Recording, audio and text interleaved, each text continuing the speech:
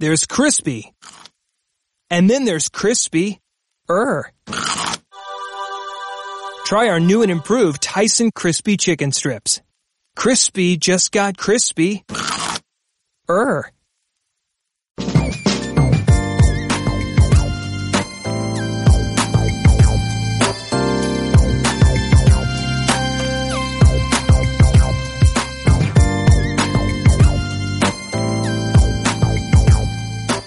Hello, everyone. You're listening to HBCU 468, the Roden Fellows podcast. I'm Whitney Bronson, and I'm coming to you from the campus of Hampton University. And I'm on the line with my co-host, East Dockery, from North Carolina A&T in Greensboro, North Carolina. How are you, East? I am doing great, blessed and highly favored. How are you? Amazing, and I'm doing well too. Thank you. So, the question I wanted to ask you, East, is which do you prefer, football season or basketball season, and why? Me personally, I prefer basketball season. You know, the season's longer. I feel like there's more diversity, and by that I mean, you know, you got the All-Star game and you got like celebrity games and stuff like that. So me personally, I enjoy basketball season more. You know, the energy. So that's just me. Well, I'm with East. Sorry, guys, but I like basketball a tad better than football. The games do go by a tad faster, but I'm a little biased as well because I used to play basketball in high school. So, yeah. But we'll keep you updated as the professional basketball season begins. I'm 1,000% sure that there will be plenty to talk about for future shows, but we've got a great lineup for you guys today. First up, we're going to talk to former Roden Fellow Tiffany Hoyd about Howard's football team, Caylin Newton's exit, and what's next for the Bison. And we will also be talking to Jerry Bembry, who recently wrote an article where he interviewed Caylin Newton. And then in the second half of the show, we will discuss Amber Geiger, the former police officer who shot an unarmed black man, Botham Jean, in his home. We will also talk about forgiveness and the hugs that Geiger received from the judge and the victim's brother. So let's get right into it. Caylin Newton shocked the HBCU football world when he announced on October 1st that he was entering the NCAA transfer portal with 2 years of eligibility left. Newton made this decision right before the anticipated Howard-Harvard game taking place on October 5th. Players have the ability to redshirt as long as they do not play in more than 4 games a year. And after the beatdown in the season opener to Maryland and losing the coveted Hampton-Howard game, Howard is 1-4, with Newton sitting out during the loss to Bethune-Cookman and the game coming up against Harvard. Newton established himself as one of the best Howard players in decades, winning multiple awards for the Mid-Eastern Athletic Conference and being named the preseason player of the year for this football season. Along with Newton, 3 other players on Howard's football team announced they were leaving the team, and other athletes on Howard's teams are leaving as well. Joining us today to make sense of all of this is a senior writer for The Undefeated, Jerry Bembry. He's been following Howard football and the situation with Newton for a while. And also joining us is former Roden Fellow Tiffany Hoyd, and she's a graduate of Howard University and used to manage Howard's football team and is currently working as a producer for the Major League Baseball Network. Welcome to the show, Jerry and Tiffany. Thanks for having me. Yes, thank you, guys. Of course. So we're going to hop right into everything. So, Jerry, you just published a story about why Caylin decided to transfer, and you guys can check it out on theundefeated.com. So, was there anything that surprised you when you were talking to Newton? I wasn't really surprised. It was a guy who was going through a season where the team was struggling, and, you know, he came into Howard with high expectations when they went 7-4 his first year. And he probably figures he can get a better opportunity elsewhere. So, you know, why go through a year where you're going to get pounded for most of the year, where you can just kind of like take it back, get this year back. And so the fact that he didn't play, you know, he played in only 4 games, he gets this year back and just, you know, pick your next spot. So he's going to entertain offers from, I'm sure, many schools, and he has a desire to probably go to a bigger school, and we'll see what happens. But I think it's a smart move, and I think in the world of college football where there are so many limitations placed on kids, I think this new rule where you allow kids to play the 4 games and decide whether they're going to redshirt or not, I think it's a good rule for the kids. Tiffany or Jerry, do you know how the campus of Howard is like reacting to all these players leaving the school? Yeah. We had kind of heard that Kaylin was getting ready to leave before it went public. And my phone was blowing up, people from the athletic department, and then just general students who were concerned. They're like, why is Kaylin leaving? And then when compiled with Kaylin, all the other players started checking out, the question was asked, like, what is really going on? So, Tiffany, you worked with Howard's football team for several years. So the fact that the other players decided to leave, such as Khalid Dorsey, John Smith VI, and Iggy Reynoso, did the fact that they decided to leave surprise you? I don't know if it surprises me. It was definitely a little disheartening because I remember when we got those players, I took a lot of them on their campus tours, and we were happy to get them because they were ranked coming out of high school. And for an HBCU, I know in recent years we've been able to get ranked players from high school, but it was just a big deal at that time to get those guys.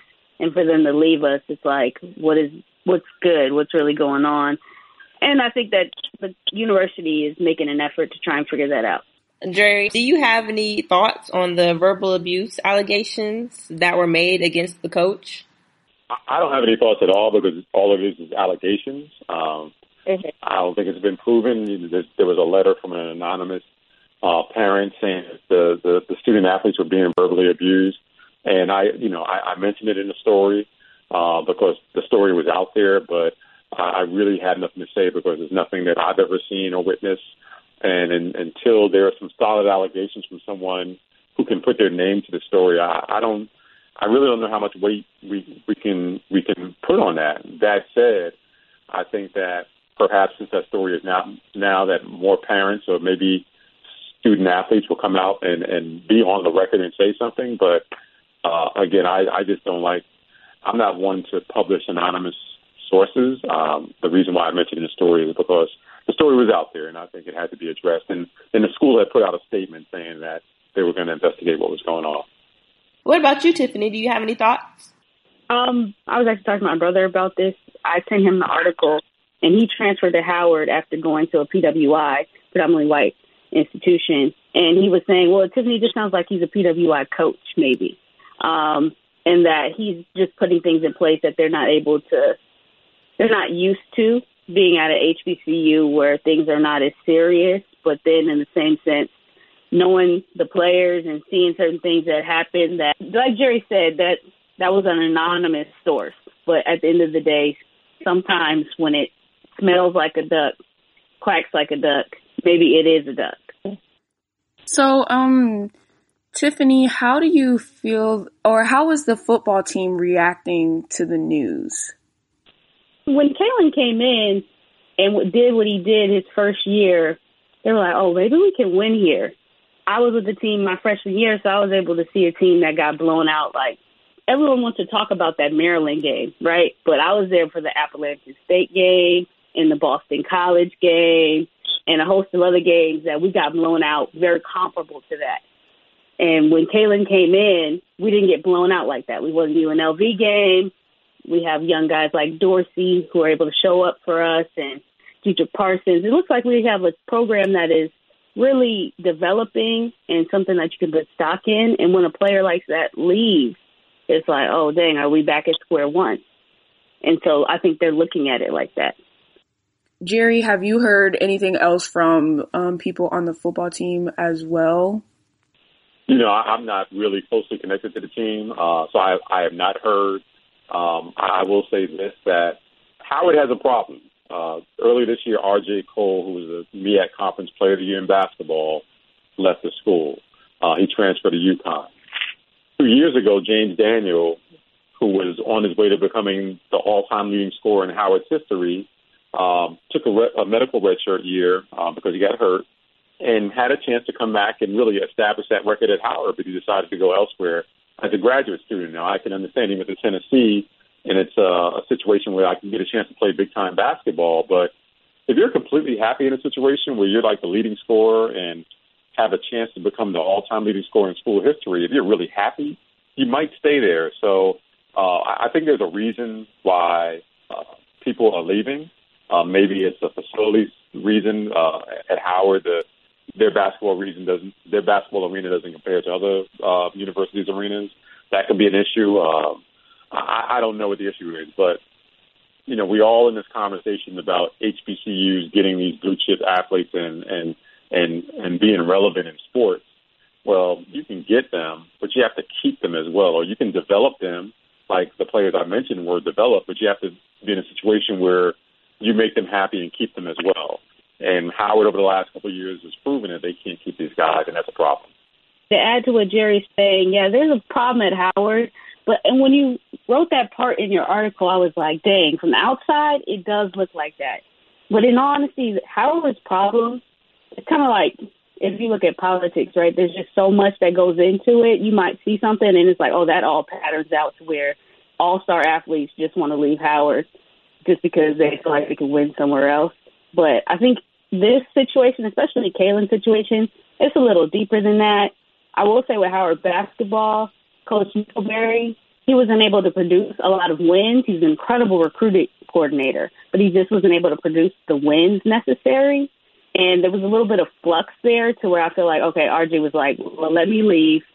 And then James Daniel was like, okay, well, let me leave so that I can get an opportunity to go to the next level and win. I think with them, it was like, let me go win. With Kalen, I think it's a bit of that, but I think it's deeper. Like Coach London left. I know that there was a lot of talks of Coach London not getting everything he needed to produce wins at Howard in the way that he wanted to. And then you have a situation where you're trying to find a superior coach to produce the wins you want without the budget to produce those wins or to garner that coach. So do you feel as if the situation kind of gives a bad stigma for HBCU athletics as a whole, or?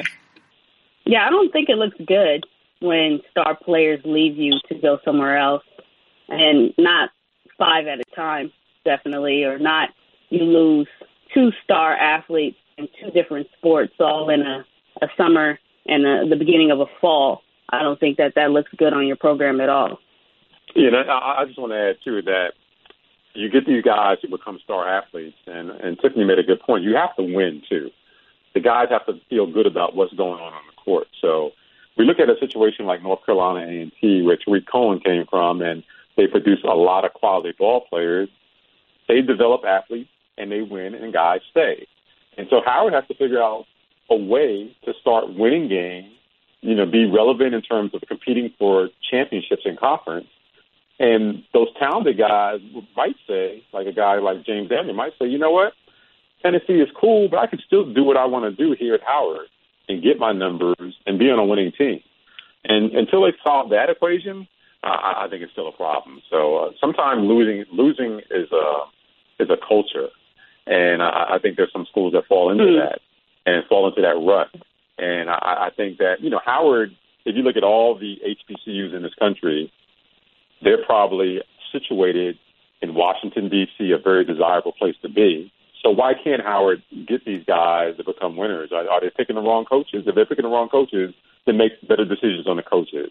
Are there issues with administration? Then change your administration and be a little bit more professional. And there's some issues, I spoke to some alumni a couple of years ago when I did the basketball project on Howard, and some of the alumni had some issues with the team and the culture of the team and the culture of the administration, and I think that needs to be addressed.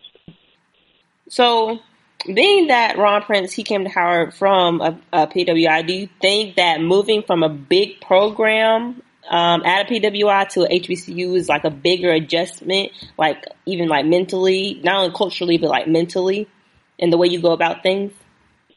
Any experience that you have, you're going to take it to the next experience.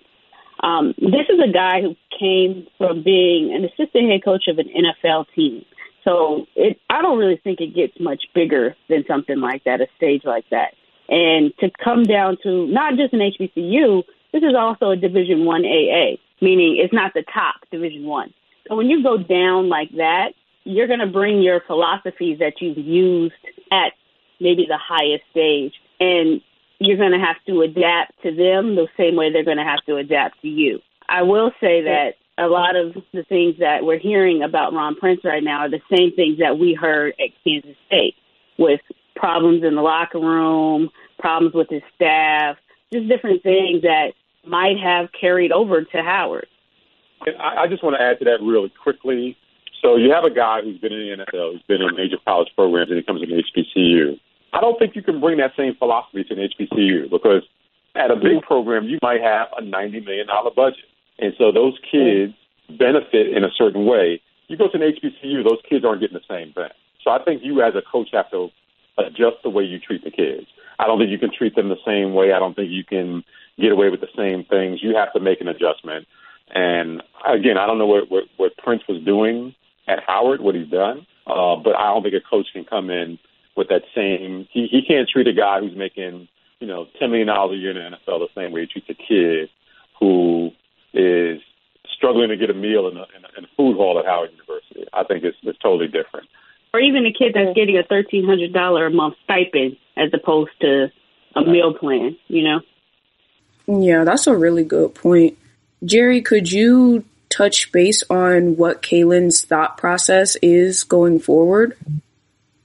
He's going to take his time and find the best situation for him.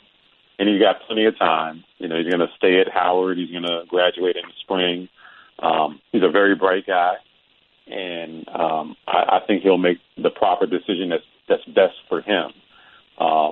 He was telling me that, you sometimes can go to a major school, but you don't want to be one of like 10 guys competing for one position and then kind of make a regret that, I don't get a chance to play because somebody's in front of me. I mean, he wants to play, and he's going to find a situation that allows him to play and a situation that allows him to get a good education. So I think it's best for him to take his time. He's got nothing but time right now, and I think he'll make a good choice when everything is sorted out. So, what's the message that you think Kalen is sending by finishing his degree before he goes to a different school, and where do you think he should go? I'm not going to make a prediction where he should go, but he's a bright kid who wants to get a college degree. One thing he told me was that there's going to be life after football for him, and he wants to be able to have a plan when football is no longer part of his life. So I think he will make a good choice that's good for him from an educational standpoint. But, yeah, it's too soon. I mean, if you go to a Power 5 school, you may not get that chance to play. The competition might be steep, and you may not get that opportunity. So he'll sort all those things out and go to the place where he can play and get a good education. Yeah, I think what Jerry said, he made a decision. He's a bright man.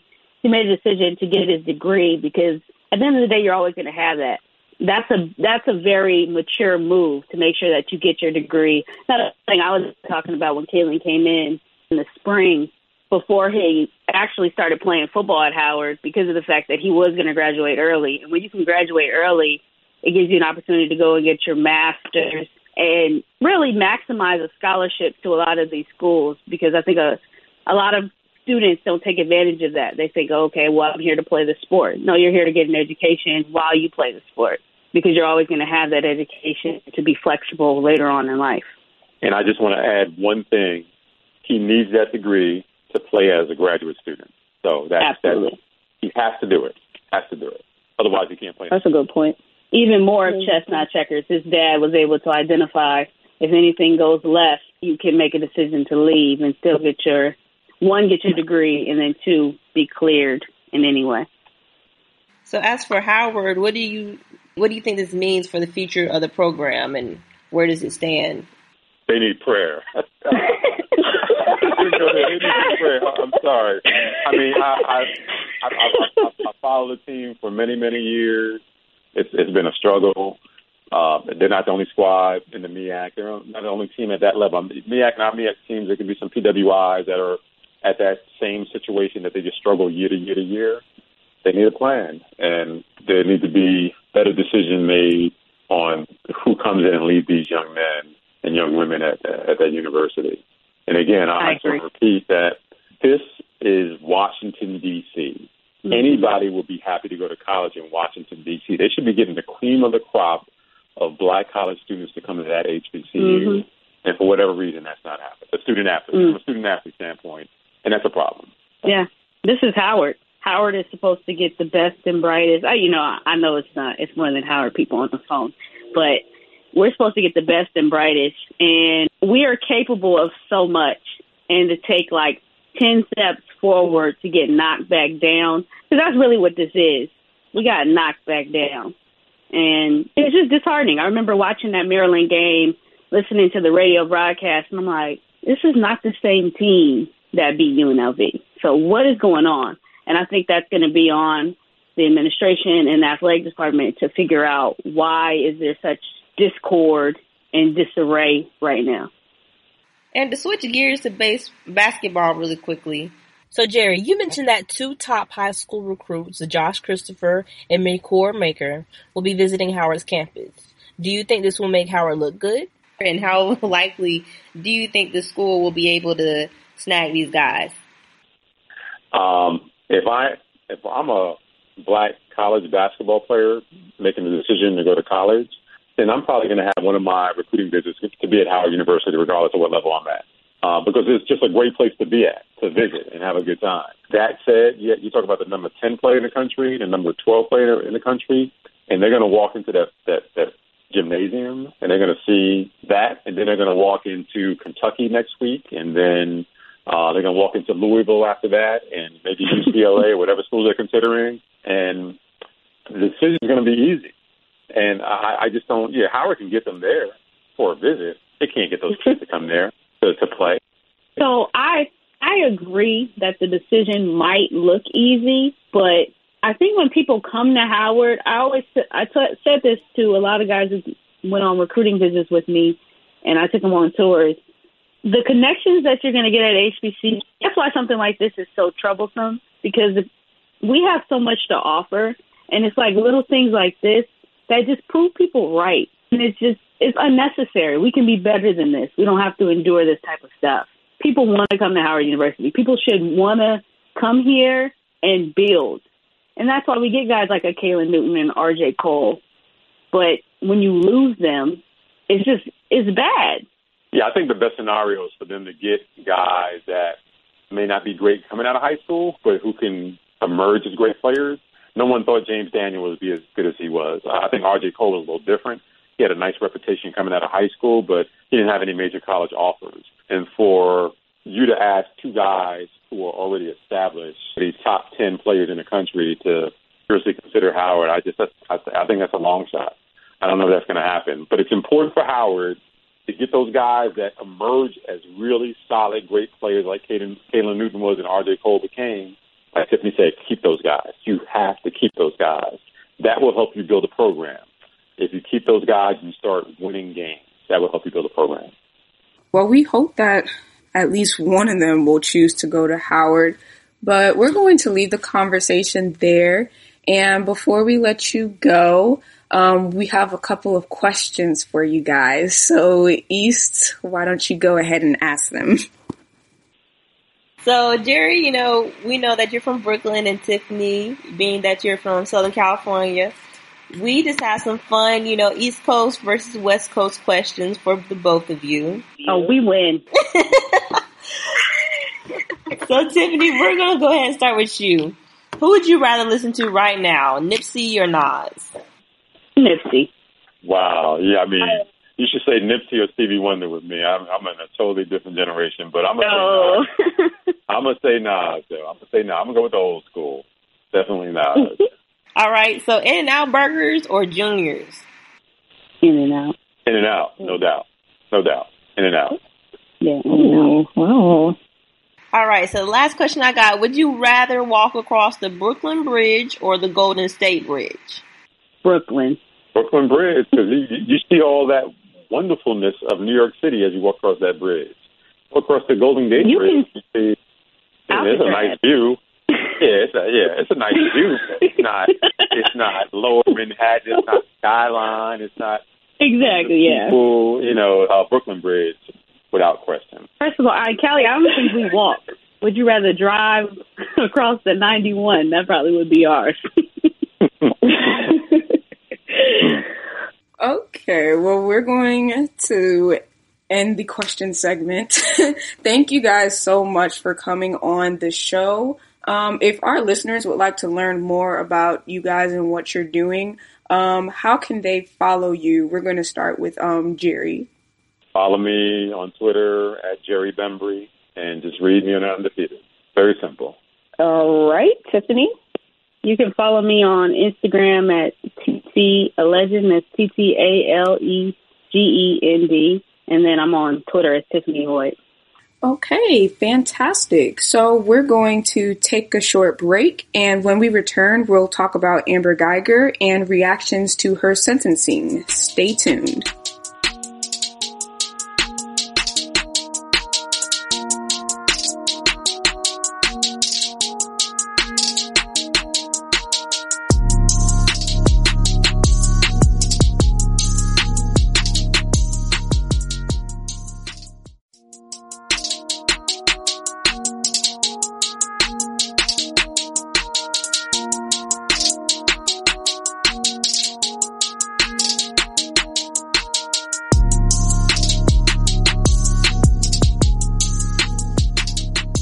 So we're going to switch gears and talk about former Dallas police officer Amber Guyger and the reactions to the sentence for killing an unarmed black man, Botham Jean.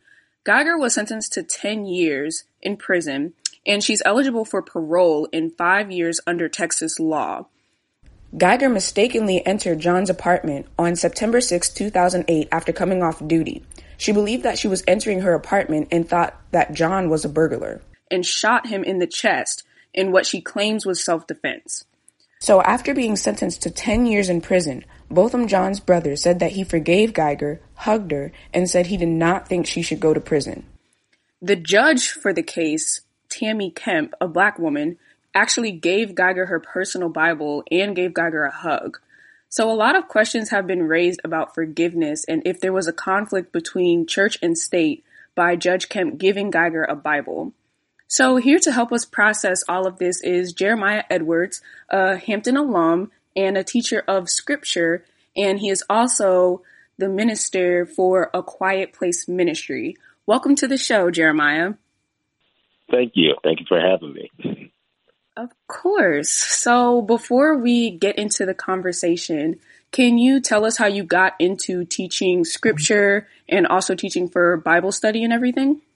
So my family has been involved with the church and ministry for various generations, and it's eventually, I guess, I just caught a hold to it as well. I had been trying to avoid being involved with ministry ever since I was in middle school, but almost like Noah, you can't avoid it. You just end up having to do it. And ever since I've done it, I've kind of had a peace and been settled in my life. So we started A Quiet Place Ministry just to allow other people from different age groups, college students, people who are well off in their career, just to come together regardless of their location and able to, really talk about the scripture and how reading the scripture can actually help impact their lives as well. So it's been really good. That's really how I got started in it.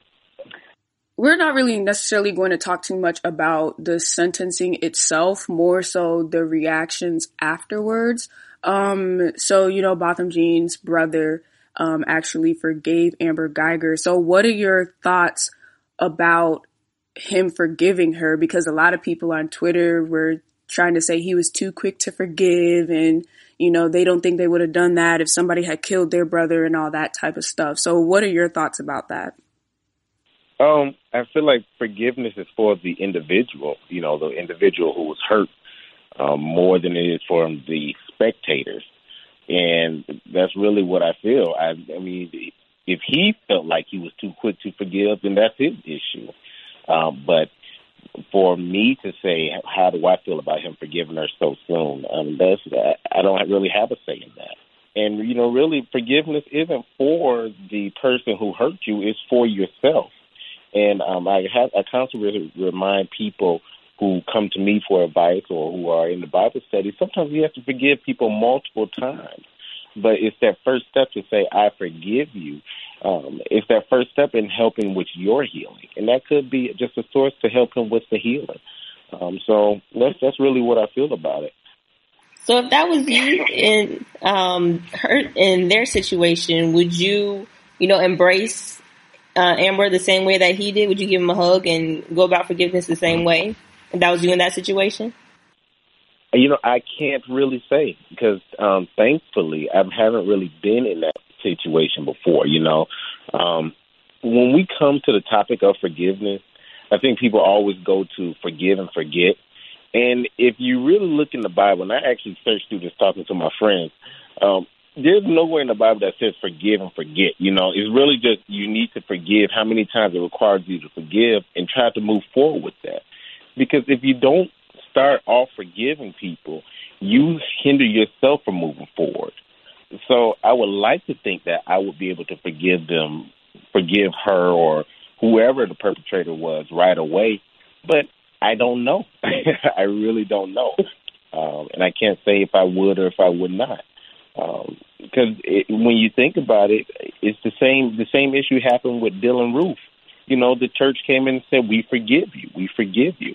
And so I think it's the same thing. It's really up to them and for their healing. And I can't really tell you if I would do it or not. I would just like to think that I would.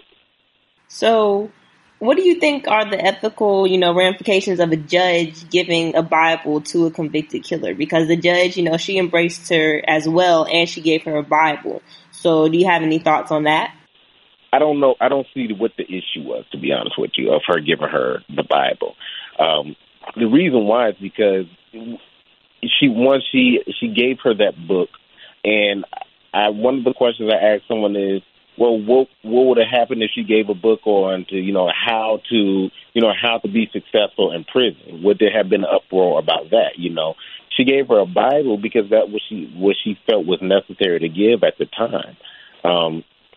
I think, honestly, if more judges gave that opportunity to hand out Bibles, probably that would be helpful for the prisoners as they move forward in their time in prison. We don't know. That could be helpful. So, how do you feel about the people who are kind of attacking his brother and the judge, especially, they feel as if as Black people, we all need to stick together and she should have been sentenced a longer prison term. So if you could respond to those people who are criticizing them, what would you say? First thing I would say is some people just need to learn how to mind their own business. And I think if we keep that in mind, which he tells us in Scripture, that's one of my favorite scriptures to say. Paul tells people, learn how to mind your own business, tell people once or twice and then move forward. And you'll live a peaceful life. So I think that's one of the first things. But I think we should take them as an example. A lot of people have so much anger pent up inside of them from not wanting to move forward. And honestly, this young man and whoever, this judge, they're not the first people to do that. Nelson Mandela, he talked about how he spent so much time in prison that he didn't even want to spend time. He didn't even want to waste time being angry at the people who put him in jail. He didn't want to spend time with the people who had put him in jail because it was so much time wasted with that. I think if we waste so much time harboring that anger over what she did, she was sentenced. And do I think that sentence was fair? Personally, no. But then again, I'm not a lawyer, but it happened. At least she got a sentence. At least some type of justice was received. So I think I think we're focusing on the wrong things. So I want to get to this a little bit about the sentence in a second. But before I do that, how do you personally help people deal with tragedies? I know a lot of people on campus, would come to you, honestly, including myself, when we were going through things and everything. So how do you help with people deal with those types of things? I think the one thing that I try to make sure is try to find the root issue. What is the main issue that we have that is going on? I have one young lady who came to me and how she was sexually assaulted, and that was her root issue. She was sexually assaulted by an individual, and everything else that was happening, the way she was reacting with people, how she was kind of closing herself off, that those were effects of it. So when we drive to that root issue, we're able to see this is what we need to help. This is the problem that we need to solve. And I think that's one way that I try to make sure that that I do when people come to me for help. What is our root issue that we have? And maybe if we're able to get that portion, we're able to help find other solutions for other problems that they have. Another thing that I do is I encourage people to also journal. I encourage people to pray, but I also encourage people to actually go to therapy. I have to remind a lot of people that your pastor, your minister, your teacher is not your therapist. And you need both, honestly. You need both of them to work together. I think every church, every ministry should have a therapist on hand. So not only that you have that spiritual aspect, but you also have that mental health aspect that will help you be able to get over certain issues. And I think they can work hand in hand with one another. Some people think that her sentence was like too lenient of 10 years, and she could possibly get out on parole or good behavior. So I know you said about minding your own business, but in your personal opinion, do you think her sentence should have been longer? Right. Yes, I do. So let me clarify about the minding your own business portion. The minding your own business portion is in regards to to his brother forgiving her at the time that he forgave her. I think that's very important. That that's none of their business. But in regards to the sentencing, I do believe that the sentencing was very lenient. I don't know what the average sentence. I don't know what the average sentencing is for capital murder, but I do know that there are a lot of black men that are in jail for life for murders, and even for murders that they didn't commit. So I can't say that. And I do believe that 10 years, I think that is very lenient, considering the fact that she basically walked inside someone else's house and shot them cold blood. I think that is ridiculous, and I think that's what we need to be outraged about. Do you think that this would change the tide in terms of police officers being punished for killing unarmed black men? Would this kind of start to turn the wave, since you don't often see police officers get convicted, for wrongly murdering unarmed black men? Do you think this would be the start of the change? Here's the thing. She's a police officer. But if I'm not mistaken, and please correct me if I'm wrong, but if I'm not mistaken, she was off duty.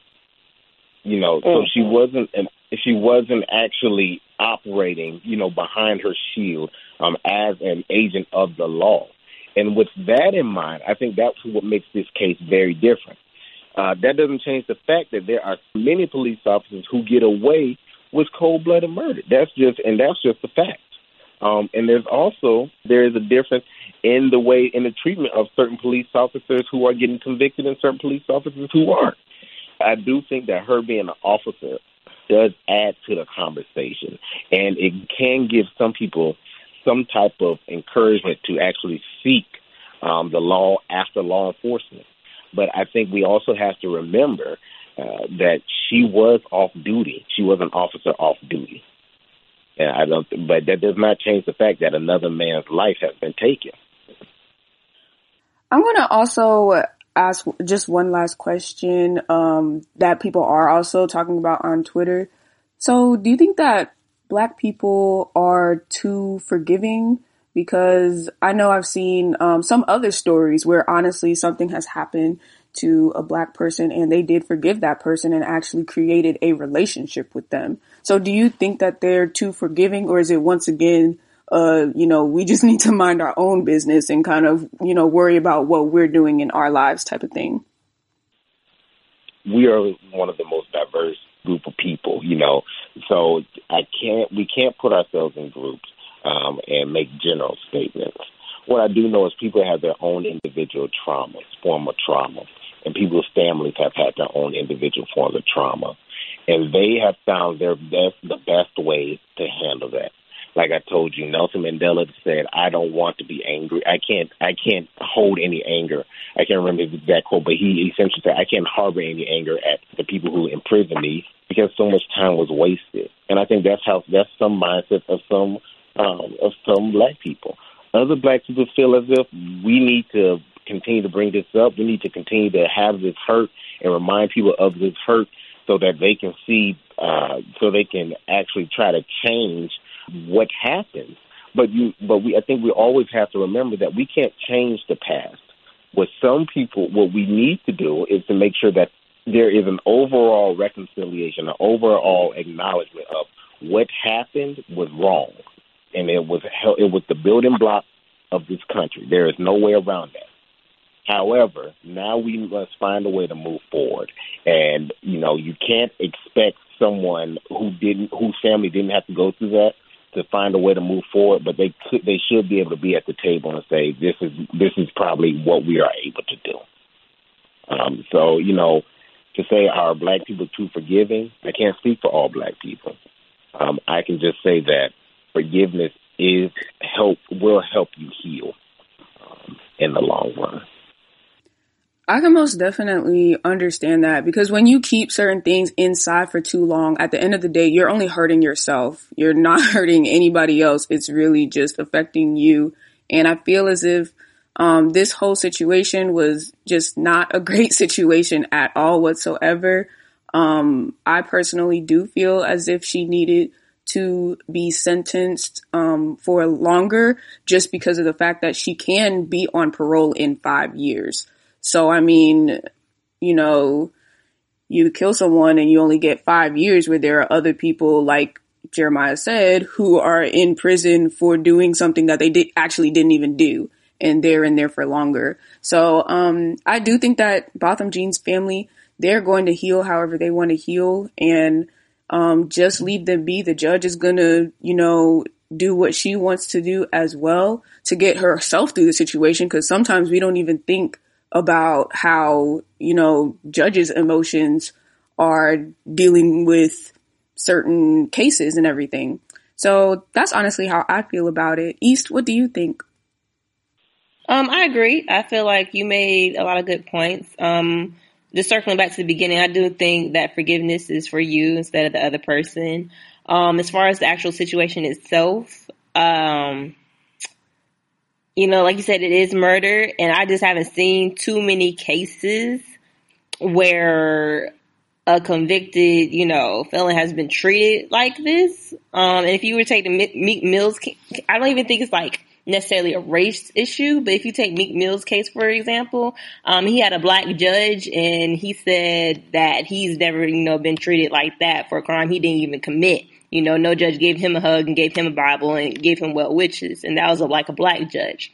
So, from an ethical standpoint, if that's what that family wants to do, forgiveness is cool. And if that's what that judge was feeling, then cool. But to me, it's kind of weird to me, but I can't speak on them since that's what they decided to do. All right. So we're going to leave the conversation there. And before we let you go, Jeremiah, we have a few trivia kind of this or that questions for you. So, East, why don't you take it away? All right. Since you're a Hampton alum, of course, we have some fun questions for you. So first and foremost, if you have one, who is your favorite celebrity alum? My favorite celebrity alum has to be Wanda Sykes. I can watch anything that she has made or listen to anything that she has said, and I will most definitely laugh every single time. So I will have to say Wanda Sykes. All right, so who has the better homecoming, Howard or Hampton? Well, I've never been to Howard's homecoming, but I know I've always had a great time at Hampton's homecoming. So. Okay. All right, so Prince or Michael Jackson? Prince, my dear. Prince. All the. I'm sorry. I had to throw that in there.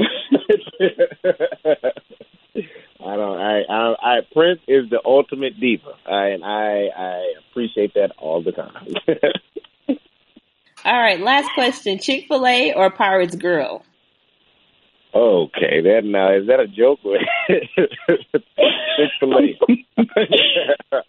Yeah, I don't know who asked these questions or who came up with these questions, but they I know they just coming up with some foolishness. So yeah, Chick-fil-A. and can I also add that the reason why Hampton's homecoming is so great is because of the marching force. They always have a great show. They always have a great pre-show and fifth quarter. And add a wonderful music to the parade. So, yes. Okay, so I slightly take offense because I did come up with some of the questions, but it's fine. It's fine. It's cool. It's all right. So we're going to end the conversation there. Thank you so much, Jeremiah, for coming on the show. And if our listeners want to learn more about what you're doing with The Quiet Place or anything else that you're doing, how can they follow you? They can follow me on Instagram at Jeremiah DeVoice97.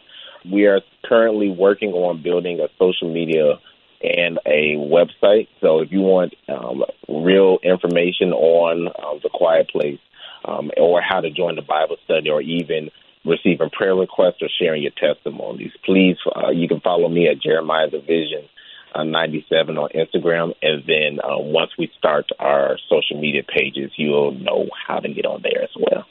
Fantastic. Thank you so much. Thank you. You all have a good one. Thank you for having me. So before we close out the show, we would like to do a segment called Bravo, Nah Bro, where we discuss people and events that we liked and didn't like this week. So this is Whitney again, and I would like to say bravo to Hampton University because we are now actually on the Common Application for high school students trying to apply for colleges. And I just think it's really important that Hampton is on there because you really don't see a lot of HBCUs on the Common Application. They always have separate apps that you do have to pay for. And even for the HBCU Common Application, the mainstream HBCUs are not on there. So I think that that's a great step for other colleges and HBCUs to hopefully be added to that.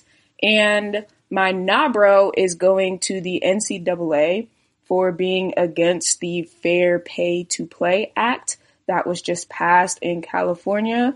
I think they need to start actually compensating these players for all of the work that they're putting in for their schools and all the money that they're bringing into the NCAA and their universities as well. And it's not like the NCAA has to pay them anyway. So yeah, my NABRO goes to them. So East, what about you?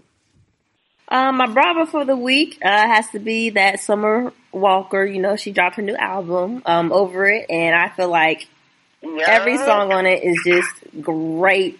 She makes music that people can relate to, sometimes males and females. So I just thought the vibe of the whole entire album was great. My NABRO, yes, but my NABRO is going to be about the 6th grade girl. I believe her name was Amari. Yes, Amari Allen. And she had accused these 3 young white boys of cutting her dreadlocks. But she recently came out and said that she just made the whole situation up and she lied about it. And I felt like that was really sad because there's probably like, you know, another young kid who's getting bullied like this, but they may be afraid to come out because nobody's going to believe them. And I just feel like the whole situation is sad that she just made it up like that. So that's my NABRO. No, I most definitely feel that because I think that there were some other things going on. I'm not going to say that those other kids didn't do anything to her, but they might have, which was why she said what she said to maybe get them to stop. But yeah, the lying part, I most definitely agree with that being a NABRO. But that's all we have time for today. If there's anything you'd like us to cover, or if you just want to leave us a comment, tweet us at The Undefeated, #RodenFellows, and you can also contact us directly. I am on Twitter at wit_bit98. That is WHIT_BIT98. You can find me on Twitter at East Dockery. That is EASTDOCKERY. Fantastic. So thank you for listening to the Roden Fellows podcast. This show is produced by Aaron Mathewson and Kevin Parrish Jr. Special thanks to Tarika Foster Brasby and the ESPN Digital Audio Content team. I'm Whitney Bronson, and I've been your host. Get all of the HBCU 468 podcasts, as well as The Right Time with Bomani Jones and Morning Roast by subscribing to The Undefeated on the Listen tab of the ESPN app. Join us next week for another HBCU podcast, and don't forget to make The Undefeated your go-to site for a soulful look at sports and entertainment. Have a great week, everyone.